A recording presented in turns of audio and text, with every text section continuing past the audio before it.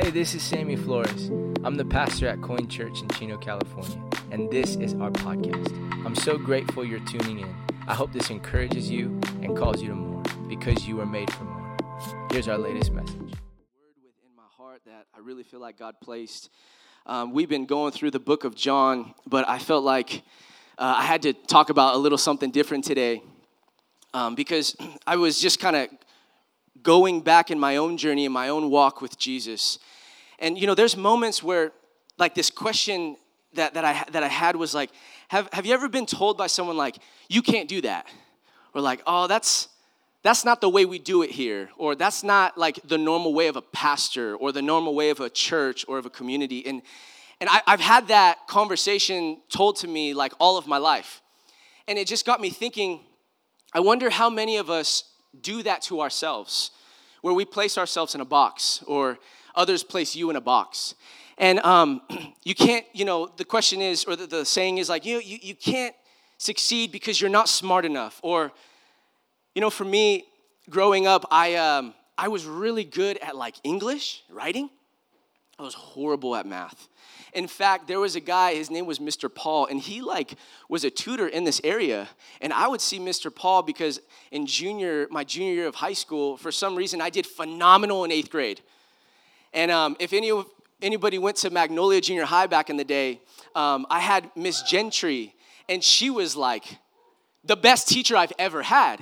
She would encourage me. I was not good at math, but for some reason, she pulled something out of me, and I was getting straight A's on my test. This had never happened before, but she would lean in, and she cared, and she taught me. And so then I did phenomenal my 8th grade year, which it placed me in a higher level my freshman year, which was not good for me. So my freshman year, I was placed into geometry, and I'll be honest, like, this is my confession, I would cheat all the time. I got through my freshman year of geometry by cheating. And I just remember feeling so inadequate. And if you ever know, like, what it's like to not study, like, at all, not listen at all, and then the test comes, and then you're not next to the person that really, like, kind of leans back a little bit, it's terrifying. Some of you are like, I can't believe you cheated. Like, I did that because I was horrible at math. And I got through geometry. I think I got, like, a C. I don't know how that happened. And then the next one I think was algebra 1 or 2. And then my junior year I was placed in pre-calculus. And it's like I had no business being in pre-calculus. So I remember I told myself, no, I'm going to work really hard. Kelly was in, you know, the other class. I'm like, I'm going to beat her. And, you know, she was smart at math, but not as smart. But, like, I was okay. And I remembered that I was like, you know what, Mom, I really need help in this math class. I'm going to fail it. Because I was thinking ahead, I need to do good in math. And if I could do good in this year, I don't have to take math my senior year. And I remember we hired a tutor. My mom got a tutor for me, and I worked really hard. And I started getting B's and A's and B's and A's. And this guy, he just taught me the way I needed to be taught. And he leaned in. And so then fast forward, I go to Springfield, Missouri Bible College, and for some reason, I already took the SAT, and I didn't do good on it, but they had me take another exam to see where I would be placed for math and English. And I'm like terrified. This was random left field. My brother and I drove all the way in 2012 from California in my Toyota Tacoma to Springfield, Missouri. And I remember getting there in an unknown space. I didn't know anybody. I walked into the room. The counselor said, you got to take this test. So I get ready to take this test, and I'm sweating bullets because I know I am not good at math. I can't, like, and I'm like, man, I'm going to be backed up, but I'm going to ace the English. And, you know, I wrote my essay, and I knew how to develop it and craft it. And turns out I did good in math, but I did horrible in English. And I was so upset with myself. I mean, honestly, if it wasn't for my brother, he had a different mindset than I had. He's like, oh, Sam, that's all right. Why don't you go to your counselor and say, hey, let me see what I can do to get into the right English class. Because I did not want to take the prerequisite to get into the right English class. You know what I'm talking about? It's a waste of time and it's a waste of money. I just needed to get in what I needed to and to pass this test, but I couldn't pass it. And so I started to limit my mind and limit myself. And I started to place even myself in a box where all of the voices started to come back when I was in 3rd and 4th grade and I couldn't do well in math, and then I was starting to say, well, you're just not smart. You don't belong here. You don't belong in college. And I talked to my brother. Thank God for people that speak into your life, right? This is why we need mentors. This is why we need people in our life that say, no, you're placing yourself in a box, and God is bigger than that. And he told me, he said, hey, Sam, this is what you do, bro. This is an opportunity for you to grow. You want to give up? All right, let's go back to California. Or do you want to lean in and to see what you're capable of? And I'm like, well, what do you mean? He said, I want you to go into the counselor's office, and I want you to ask her if you can write an essay to her to let you in to this class. And it turns out she was my counselor, but she was also the English professor. So I walked in, and I had some authority because my brother reminded me of who I was. And I walked into the office. I said, hey, I know what the test said. And this is what kind of frustrates me with school, if I can be honest. Really, we allow tests to determine who we are. And it kind of frustrates me with the school system because I know some people that are phenomenal in life and business and make way more money than you could ever imagine, and they didn't even graduate high school. And so for some reason, the education system tries to put us in a box based off our test results. So I walked in and I said, you know what? I know how gifted I am in writing. That is my greatest suit. Why don't you just give me an opportunity? And she's like, well, I don't normally do this. You have a day, write an essay, bring it back to me, and I'll evaluate it. And if you do well, I'll let you into my class. So I remember I went back to my room, and my brother Paul was still there, and I wrote my story. But I made sure that I wrote what she wanted to see. It was a box. There's certain things that a professor wants to see with your writing skill. Your introduction, your thesis, your conclusion, how well your body is, all that kind of stuff. And so I did it to the best of my ability, and I checked over it, and I gave it to her, and she said, hey, all right, I'm going to let you into the class. And I remember I stood back, and I thought, what if I would have just taken the L and just said, yeah, you know what? That's just who I am. I couldn't pass. It's no big deal. But I had another voice in my life saying, no. Stop allowing people to place lids over your life. So whatever you can do, use your gifts, use your skill, and enhance what is inside of you that God has already placed in you. And it just got me thinking, I developed a mindset that I would not allow anyone to put me in a box. It started in 2012. I will no longer allow anybody to put me in a box. I wonder how many people in your life place you in a box. Your family, your mom or dad, we love them. They mean the best to us, but their voice holds a lot of weight, doesn't it? And I had to learn, there's a greater voice. It's the voice that speaks into the depth of my soul, and that's God. You see, he's the only one, I would say there's multiple, but he's the one that has access to my soul. And when I open up my mind, instead of living in a closed mindset or a fixed mindset, I open up my mind to the impossible, because God is the God of impossible. I would, at all costs, I told myself, blow the lid of whatever was placed over my life. And I made that a mandate that I would never allow that to happen again. And how many of you know there's moments where it just comes back at you over and over and over again. And you're placed in a box, and you're placed in a box, and you're placed, and you feel limit. You feel like you have no limits. Or you feel like people have placed limits over your life. So I want to talk to you today about this raw biblical principle that requires a new level of faith and a new level of trust and this audacious belief. Don't put me in a box. There's a passage of scripture that jumps out to me when I was thinking about this and processing this, and I was talking to God about this. And we find ourselves in the book of Daniel. Now remember, in the book of Daniel, a little bit of biblical due diligence and context. The Babylonian Empire swept the Israelites and they pulled them out of their homeland and they placed them into an unknown space. And there the Babylonian king, Nebuchadnezzar, would tell people, I'm going to build an altar. I'm going to build this massive statue. And at certain parts throughout the day, I want you to stop what you're doing and bow down to me. So we find ourselves in this context. Notice, a Jew, a Hebrew, you don't have anyone that you bow down to, because thou shalt not have anyone, or you shall not commit adultery. Don't place any other God before me, God says. I'm a jealous God. So those that are serious about God, they're going to listen to God. I wonder how many people in that space came from Israel that had this understanding, this covenant relationship with God, and they allowed another person to put them in a box. But Shadrach, Meshach, and Abednego said, I will not allow anyone to place me in a box, even if that means I will die. So it says this in Daniel 3, starting at verse 16. King Nebuchadnezzar, we do not need to defend ourselves before you in this matter. If we are thrown into the blazing furnace, the God we serve is able to deliver us from it, and he will deliver us from your majesty's hand. Verse 18, if you're taking notes, could you just highlight and circle this? Because this will change your life. But even if he doesn't. Have you ever thought about that? Man, I can serve God all of my life and do all of the things that I know he's called me to, but even if he doesn't do whatever I'm asking him to do, he's still God.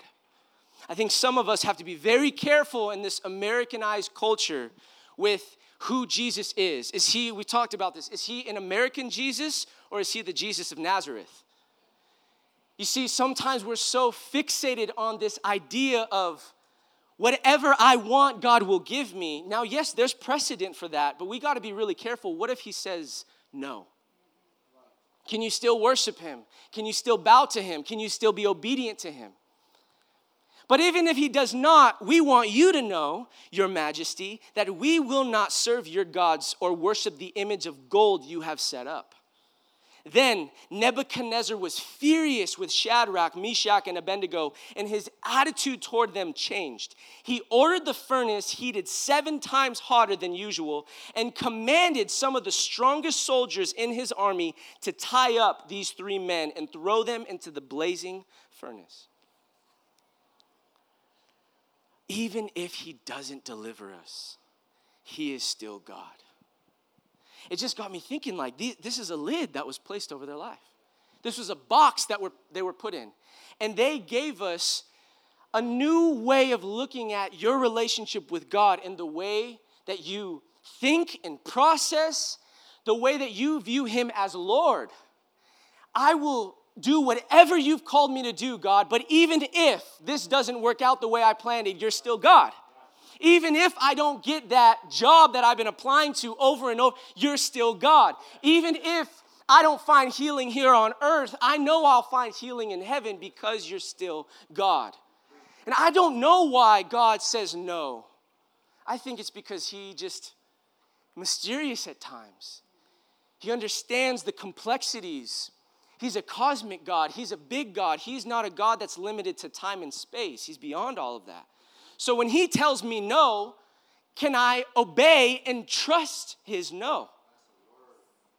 So, yet it switches a little bit because I want to push back on the people, the Nebuchadnezzars that place you in a box. You're not smart enough. You will never be able to get this job. You're not smart enough. You'll never be able to finish college. You're not smart enough. You want to drop out of college because you think you can make it happen. It's not going to happen that way. That's not how we do it. Boxes that were placed in over and over and over again. You see, God can deliver us, and we believe it. But if he doesn't, he's still Lord. You see, I call this the internal structure of our mind. We've talked about this before, but Romans chapter 12 says, do not be conformed to the patterns and the ways of this world. Rather, be transformed by the renewal of your what? Your mind. So it starts not just in a heart.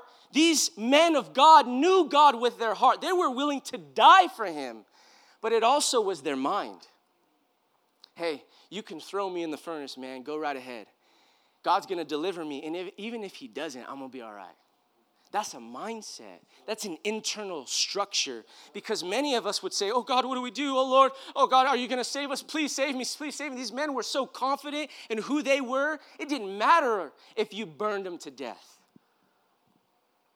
You see, I love when people try to define what God has placed over my life.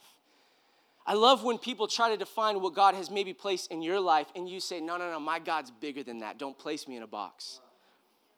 What about you? Are there moments, even right now in your life, where you feel like others are putting you in boxes, are putting you in their little tiny world maybe? And we have to be really careful, and it's a struggle, if I'll be honest, that I have to be really careful with the voices in my life. Because if I feel that God has called me to create a difference in this world through his kingdom, then I am on a mission.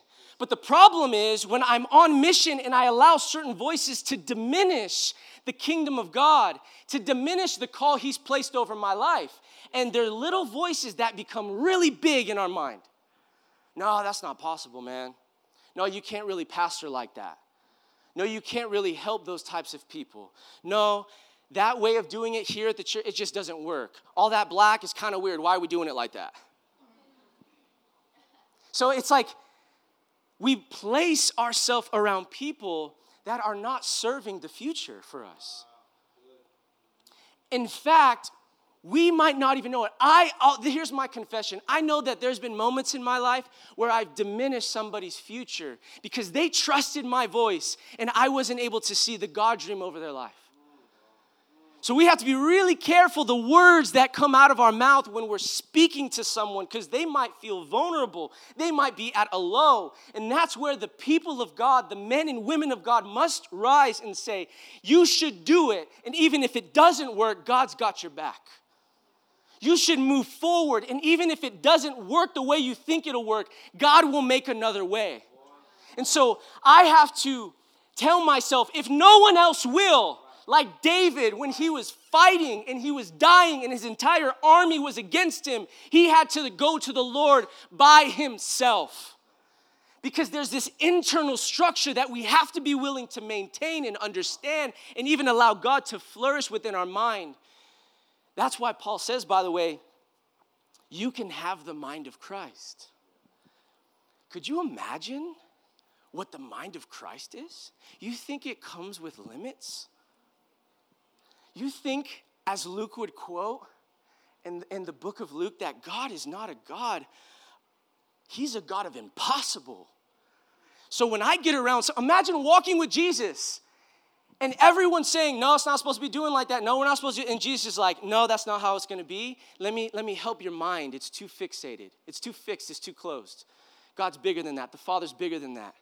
The way to the kingdom is bigger than that. Stop thinking so small. Stop thinking so small. And then, you know what happens? It requires you to risk.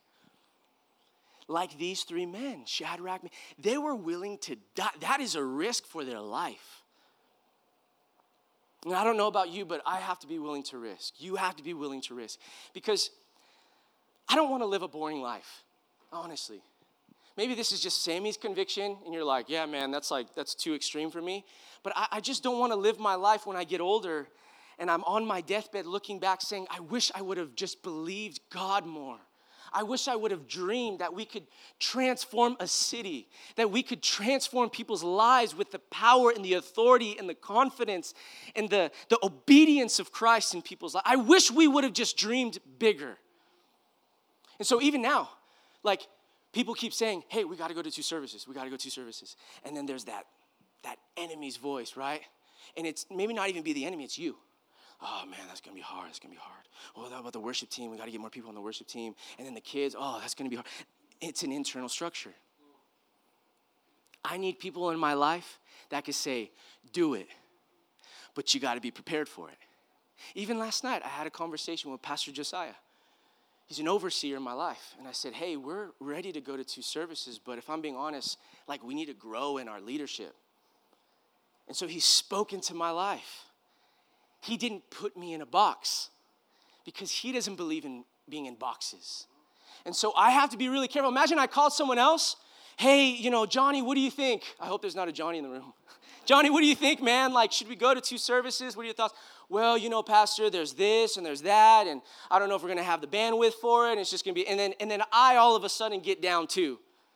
It's an internal structure that I've allowed someone to speak into my life.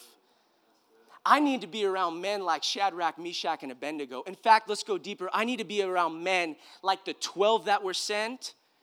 There was 2 of them that said, we're going to be like dogs. We're going to be people that go after the dream. If God said we'll have the land of Canaan, we'll have the land of Canaan. So I don't care if there's 10 men saying, it's not possible. We look like grasshoppers in the land. There were 2 men, Caleb and Joshua, that said, no, we can do it. What was that? Oh, it was an internal structure. Do you have an internal structure to believe that God, when he says he'll do it, will do it? Could you imagine not having the training to fight? God says, I want you to go into that land of milk and honey I've called you to spy on the land, come back, give us inventory, and they're at the camp with the fire, and hundreds of thousands of people are listening in. And there's 10 men that say, it's not going to happen, Moses, sorry. We're going to die. We're grasshoppers. There's literal giants, 10, 12 feet men in there. They're from the Philistines. They're just big men. They're strong, and their muscles are massive, and look at ours. We don't even have the armory for it. But there were 2 that said, no. If God is for us, who could be against us? And so that's the internal structure that we need to take on. So stop placing yourself in a box. So what they were telling those 10 men, you're putting God in a box. How dare you? Don't put my God in a box. Don't tell me that when he says he can do something, he won't do it. You see, I love when people define what God has placed over my life or your life.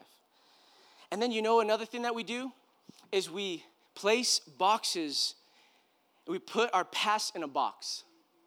How many of you have put your past in a box? And I know this because as I pastor and as I walk with men and women, the conversations that they have in their mind, the internal structure was a memory that was a box. They placed a box around a particular memory. And what happens is we become spiritual hoarders. And we place all types of memories and all types of garbage and all of the things that people said about us and said to us, that we will never do anything in life, that we'll never be successful, you'll never have a family, you'll never make it the way you think you'll make it. Or there's trauma that's been taking place, an injustice that's happened to you, and you have compartmentalized that into a box memory. And God's like, I need you to blow the lid of that memory. I need you to allow me into that story. You're allowing too many boxes in your past, and now you're a spiritual hoarder. And the house is about to burn. And when it burns, it's all going down. Or regrets or mistakes. This is why I'm so big on the scriptures. As Paul, when he speaks, he says to give up the past, to let it go, to let it burn, to let it die. Now hear me. I also believe we have to go back in order to go forward. We have to go back with a particular mindset that God was with us throughout that time. He might have allowed certain things, but it's only to make us stronger. He was with me in that memory. He was with me in that brokenness. He was with me with that injustice. And so now I will use my pain for the future of what God's doing in my life. But I can't put my past in a box. I need to blow the lid off that. So if you're placing and you just like, well, I can't do that, and you say you can't do that because you go back to that one memory of that person that said X, Y, and Z over your life. That's a box you've placed in your life, in the memories of your soul. You see, we will compartmentalize our memories even though it was years ago. You may not even know it. It might even be in the deep subconscious, but that experience created a box-like mentality, a fixated mindset. When you don't forgive, bitterness arises. When bitterness arises, resentment arises. When resentment is fed or energized, then we become hoarders. Then those bad memories, hoarders of trauma, hoarders of regret, hoarders of mistakes, we allow ourselves to place those moments in a box. Instead of throwing that box away, you and I choose to keep it.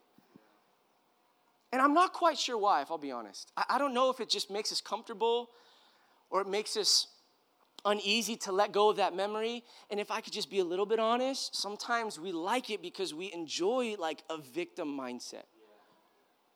That's a box mindset too. But God's come to say, no, I need you to let that go. Let me heal you. Let me work in your life. Let me reestablish that memory. Let me show you that I was with you all along in that memory. But when you keep it, you keep yourself stuck in that box. There's a passage of scripture in Philippians 3, starting at verse 13. Paul says this, brothers and sisters, I do not consider myself yet to have taken hold of it, of the future, of the dreams that Christ had called Paul to. I haven't really considered myself yet to have taken it.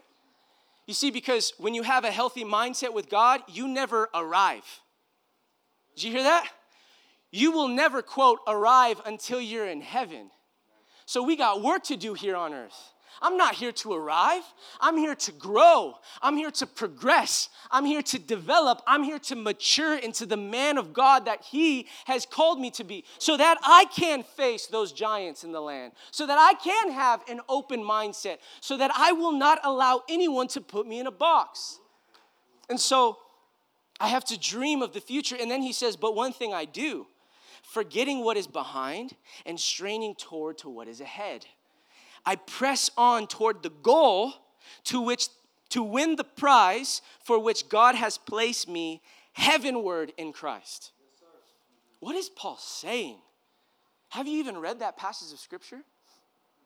He says, I have a dream that God has placed in my life. Did you know that God has placed unique dreams in your life? And if that dream, we talked about this, if it were to come true tomorrow, does it impact anyone or does it just impact you? That's not a God dream. Because God is a God that serves mankind. God is a God that develops and grows and flourishes. God is a God that brings, when there's darkness, light. And he's always a God that serves. He's always a God that expands the kingdom of heaven so that it touches as many people as humanly possible. So if your dream, that quote God gave you, is just about you, that's not God's dream. That's your dream. That's placing even your future in a box. You see, Isaiah 43 says this, forget the former things. Do not dwell on the past. This is a prophet of God.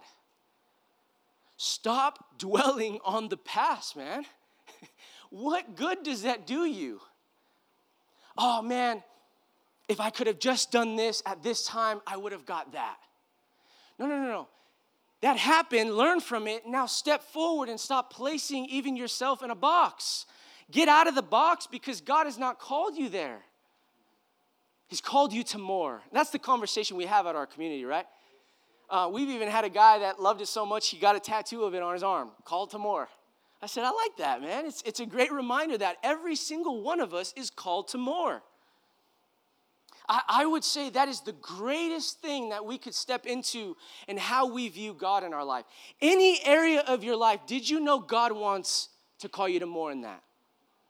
So if you're a husband and you're serving your wife and it's your first year or second year of marriage, how can God call you to more in serving your spouse? If you're a father for the first time and you see your child grow and develop, how can God call you to more to love on that son or daughter? If you're a leader in whatever arena or space you're in, how could God call you to more to serve those around you? But if you're not thinking with that mindset, then you'll just think in lack. You'll just think in less. And it's a boxed mindset. And I don't want that for me. I do not want that for me. We even in our community have had people say like, man, we can't do this. In fact, Pastor Jeff's here in the house. And I remember this last year, we were kind of not doing amazing in projection of our finances. It wasn't the best projection. And so logically, if you kind of had the same amount coming in a year, we would be at zero. And we had a board meeting, and we were thinking about it and processing it, and I'm like, okay, a leader thinks not just about, oh, what's horrible. They just go right to solution. What's the solution? What's the solution? How do we work through this? And there's a problem. Sometimes there's a solution even in the problem. So I'm like thinking and processing, and I can't come to it, but I have certain voices saying, yeah, I think we need to go back, which there's nothing wrong with this, but we got to go back to like the elementary school days. We got to set up, tear down, and I'm thinking, oh my gosh, it's going to be exhausting for the team and for me. I don't want to go back to that, but maybe we have to. Maybe we got to. God, I'm not going to quit. We just got to go back. That's all right. And then there's other voices that are like, no, we'll be okay. It's usually Pastor Kelly. No, we'll be all right. I'm like, no, Kel, but you don't get it. Like, it's this and it's that, and it's going to be the finances, and I don't know if we're going to make it. It's like, Sam, it's going to be okay. I'm like, so I'll go to someone else. and then I called Pastor Jeff. I was right outside in the parking lot. I said, Pastor, this is the problem. And he said, don't you dare go back. No, don't you dare go back. And what I heard when he said that was, you have placed a box over the dream that God has placed in your life. So for any person in the room that feels like you have to, quote, go back, that's not what God called you to. God called you towards the future. Sometimes we place limits on our future. We choose to live a life that is incredibly predictable. We are creatures of safety. Did you know that? I like my safety. Not when it's a God dream. I actually want to become a man that's dangerous for the kingdom. And a man that's dangerous is not predictable. Now hear me.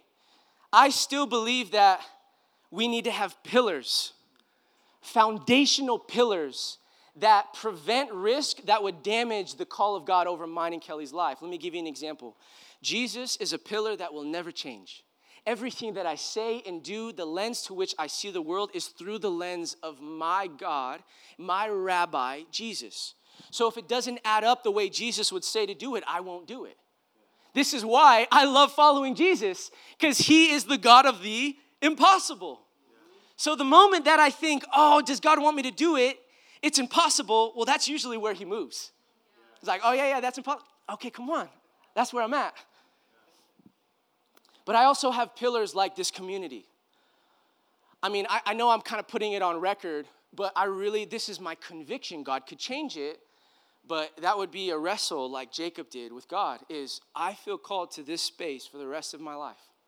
I want to be a part of the same community for the rest of my life. That is a pillar, a conviction that God has put on my life, or maybe I put on mine. That's okay. But I tell God, Lord, I want to be a part of this because I used to think it was a location somewhere. I used to think it was like a region, like, oh, if I could just get in that region, that's where God will move. But I've learned it's no longer a place, it's a people.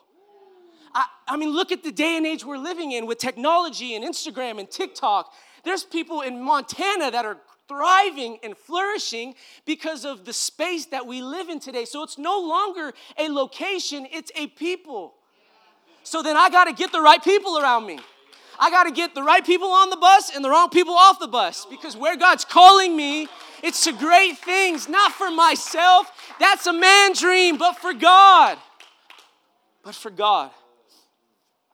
So don't settle for a box-like future. We need non-negotiable pillars. Do you have them? I will be married to the same woman for the rest of my life. There is no non-negotiable with that. So that means that is a pillar. I will be the best father that I can to my daughters. That is a pillar. So that when I look at my future, I'm trying to give you leadership of how you make decisions is based off values. What are the values? Do you even have them for your life or your family or yourself? And my friend, the values should be connected to what God says about you and your future and your family. I know people that are so successful, they got all the money in the world and their relationships are deteriorating. They're not even a good father. They're not even around their children. They're disconnected. They've got a divorce 3-4 times, but yet in the world's eye, they're successful. In my eyes, they're not. Because the pillars and the values, you are becoming someone. Did you know that? Oh, man. You are becoming someone.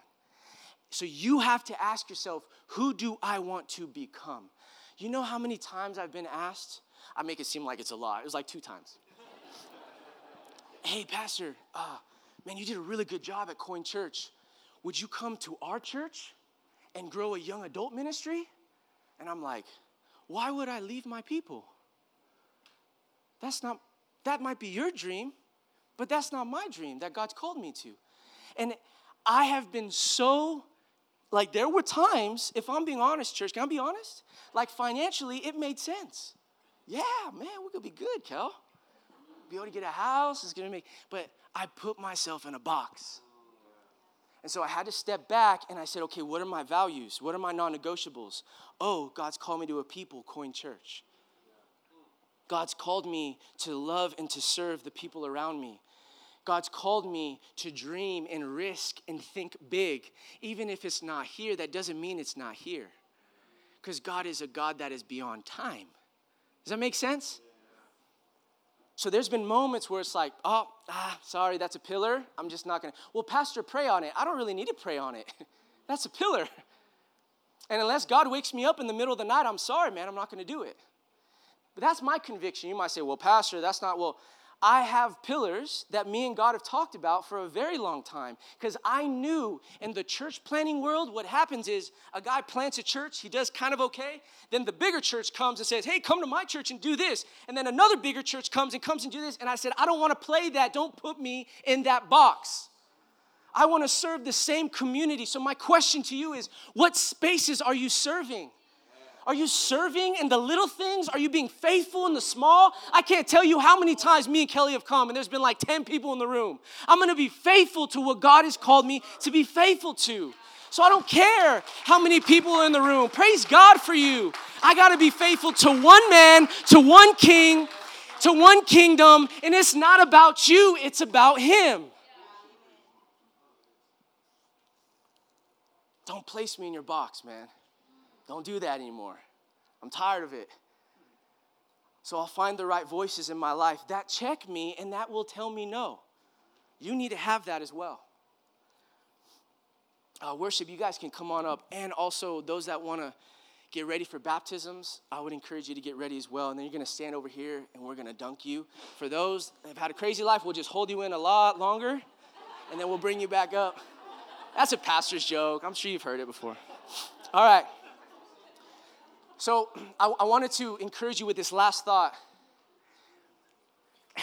because me and Eric and Tom, we went to this place called the Arena. It was so cool, Erwin McManus, and it wasn't a Christian space. It was like a business space, and there was this guy named Todd Herman, and I didn't know, but he created the alter ego for the Black Mamba, for Kobe. And I'm like, as soon as I knew he was going to be there, I was like, oh, man, I got to hear this guy. Like, he was a coach for Kobe Bryant to create the Black Mamba. So I'm like, I got to hear what this guy's got to say. I'm going to pull up my notes, you know. And then you're like, well, Pastor, they wasn't a Christian. Why are you taking it? Well, because I'll spit out the bones. I'll take the meat. I got to learn and understand. But let me share what I learned. He was talking about how when we're children, we put on capes. And we feel like we're Superwoman or Superman. And we feel like we can do things that no one said we couldn't do because we have like this superpower. And it's like some way along the journey, you forgot that you could do big things. And so he said they would do a test on children that were like 6 years old. And they would give a girl Wonder Woman cape and a young boy Batman cape. And they would say, here's this box and here's this puzzle. I want you to open up the box. But you're Batman. You're Superwoman. And so they would watch them and did a study. And then there were kids that didn't have a cape or anything. It was just open the box and, do your thing. The study showed that the kids that didn't have like superpowers, they gave up really quick. But the ones that felt like they had more in them, they opened the box. So the study was phenomenal. And this mad Todd Herman, he said, you know what? In my life, there's been moments, if you're an athlete, you kind of have to like find that strength, right? I'm a guy, when I play pickleball now. I don't play basketball because I don't want to hurt my knee. When I play pickleball and I get around the wrong people and they like can discourage me, they know they can get to my emotions because I'm too emotional, and then I'm done. And so I was like, oh man, I got to learn and figure this out. And then I went back to my sense with like who God is, my identity. What does the word say? What does God say about this? I don't need anybody's identity other than God's. And then I thought, oh, my mom named me Joseph. I'm Samuel Joseph. My mom and dad were that's why I love names. We're so methodical with every name to which they would give their sons.